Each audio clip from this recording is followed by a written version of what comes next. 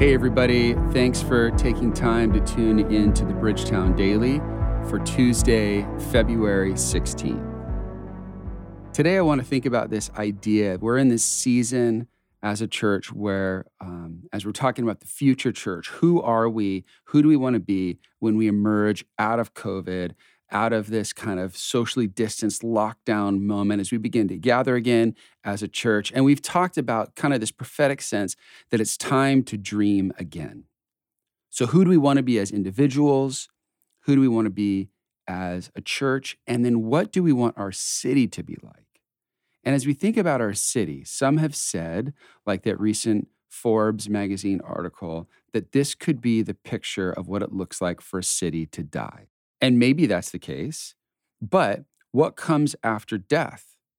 In our story, it's resurrection. So what would our city look like resurrected? What would it look like for Portland to be restored? And not just to look like it did before, but actually to come back better with justice and mercy. What if the narrative and what Portland was known for after this year of all the politics and violence and frustration and restaurants closing down, what if this city was known for something beautiful and better, a place where every man, woman, and child, black, brown, white, is honored and there's dignity? What would it look like for Portland to be resurrected? Because remember, even when Jesus was resurrected, he came back similar, but not the exact same. Some of his friends didn't even recognize him at first. We want our city to come back different and to come back better. We want a new story for Portland. But the question is, how do we get there? If we're dreaming forward about what the church could be, how do we work and how do we put our energy now into what it will look like for the future? And I would say one of those ways is through prayer. And not just prayer, but this idea of intercession, of calling upon God and asking him to move, that he might move his hand in our city to make things better and different. And it brings me back to this beautiful moment of intercession that you see in Exodus chapter 32. If you remember, just briefly, that story, God has met with Moses on Mount Sinai to give the 10 Commandments. And while they're up there, Aaron and the rest of the Israelites basically build idols. They build their little g gods of gold and worship these calves and say, this is your God. I mean, how embarrassing must that be? They're saying, this is Yahweh who saved you, these golden calves that they just made in the fire. And while that's happening, God and Moses up on the mountain have this conversation. Verse 9 of Exodus 32, the Lord said, I've seen these people, Moses. They're stiff-necked people.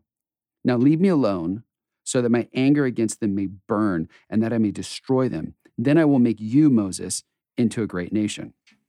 Now, God is basically saying, I'm going to have a do-over plan. And Moses intercedes on behalf and says this.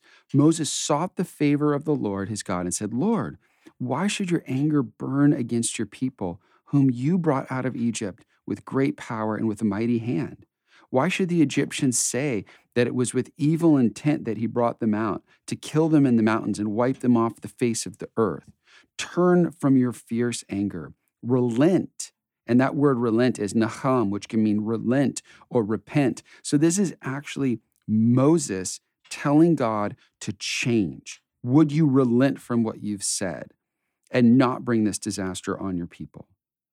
What's incredible about this conversation right here is, first, this is God processing his emotions with a human partner. This is a conversation with Moses, God's friend. So God is actually opening up his heart and his thoughts to his friend Moses. And then Moses turns around and is interceding for the people, contending in prayer. He's not passive. He's active. He's striving with God and saying, God, would you change your mind? Would you step in and do something different?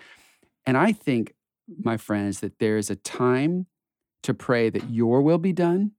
And then there's times to wrestle with God, to plead your case before God. And what we see here is that this actually changed God's mind.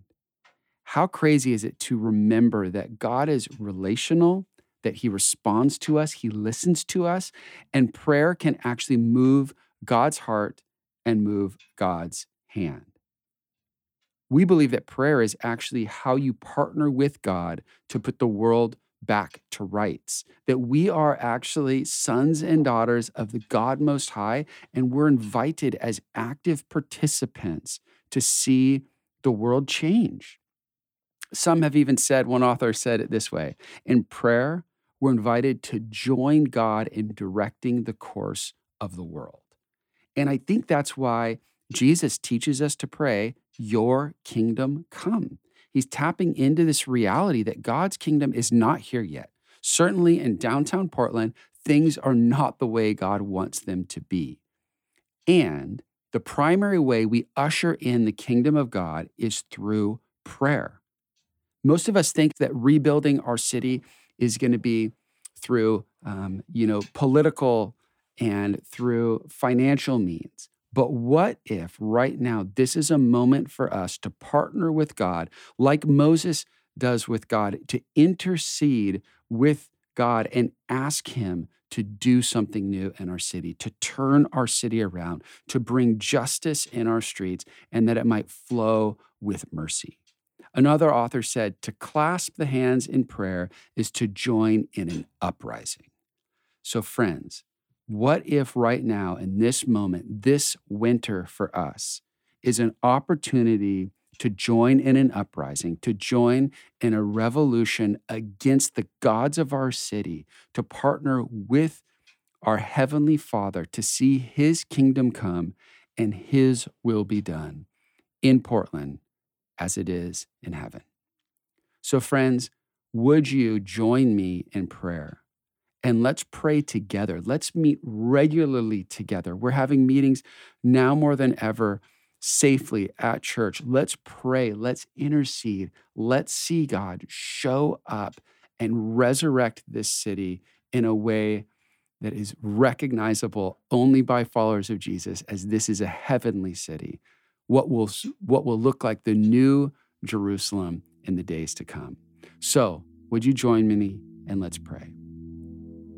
Our Father, we ask that you would move in our city. Would you restore and would you bring righteousness in downtown Portland? Would you bring righteousness in the courts of law and through policing? God, would there be love in our city? Would we inconvenience ourselves for the sake of the vulnerable? God, would you resurrect Portland, and would it be different than it was before, and may it be more beautiful. May it bring honor to you as your image bearers show dignity, respect, and love to one another. May your kingdom come.